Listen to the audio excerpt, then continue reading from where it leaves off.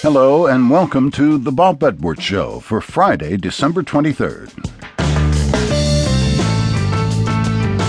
Columnist Doyle McManus of the Los Angeles Times begins our program today with analysis of politics and other news. Then I'll talk with Amanda Renshaw, editorial director of Phaidon Press, a British publisher of books on the visual arts. Phaidon's offering an enormous book that has been 10 years in the making. Titled The Art Museum, the book guides readers through 3,000 years of art. 2,700 works of art on 992 pages. Weighing in at 15.5 pounds, it's a coffee table book that could almost be a coffee table. And still later in the hour, another essay from our series, This I Believe. This one by Becky Sun from Minneapolis on believing in Santa.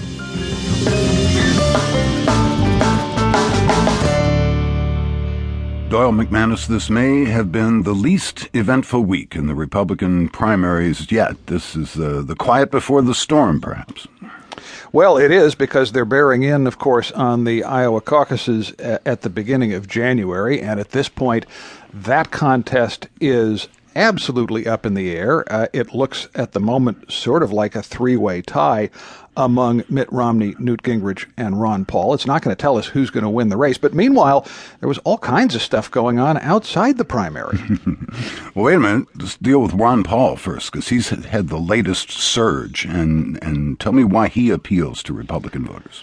Well, in one sense, it really looks like the latest round of that buyer's remorse of Republican conservative shoppers trying each candidate on in turn and saying, no, not exactly right. And so to some degree, Ron Paul is surging because the bloom is off Newt Gingrich's rose. There has been an unrelenting barrage of criticism of Newt Gingrich's past, present, and future, and that has stripped away some of his support. It has caused some voters who fell in love with him briefly to take a second look.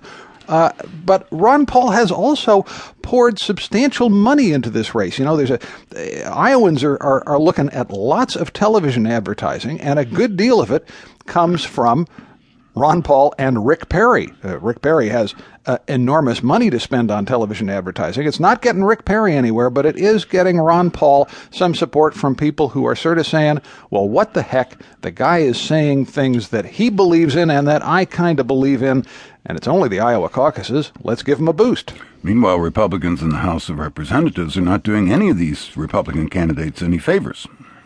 No, they decided not to vote on the compromise that the Senate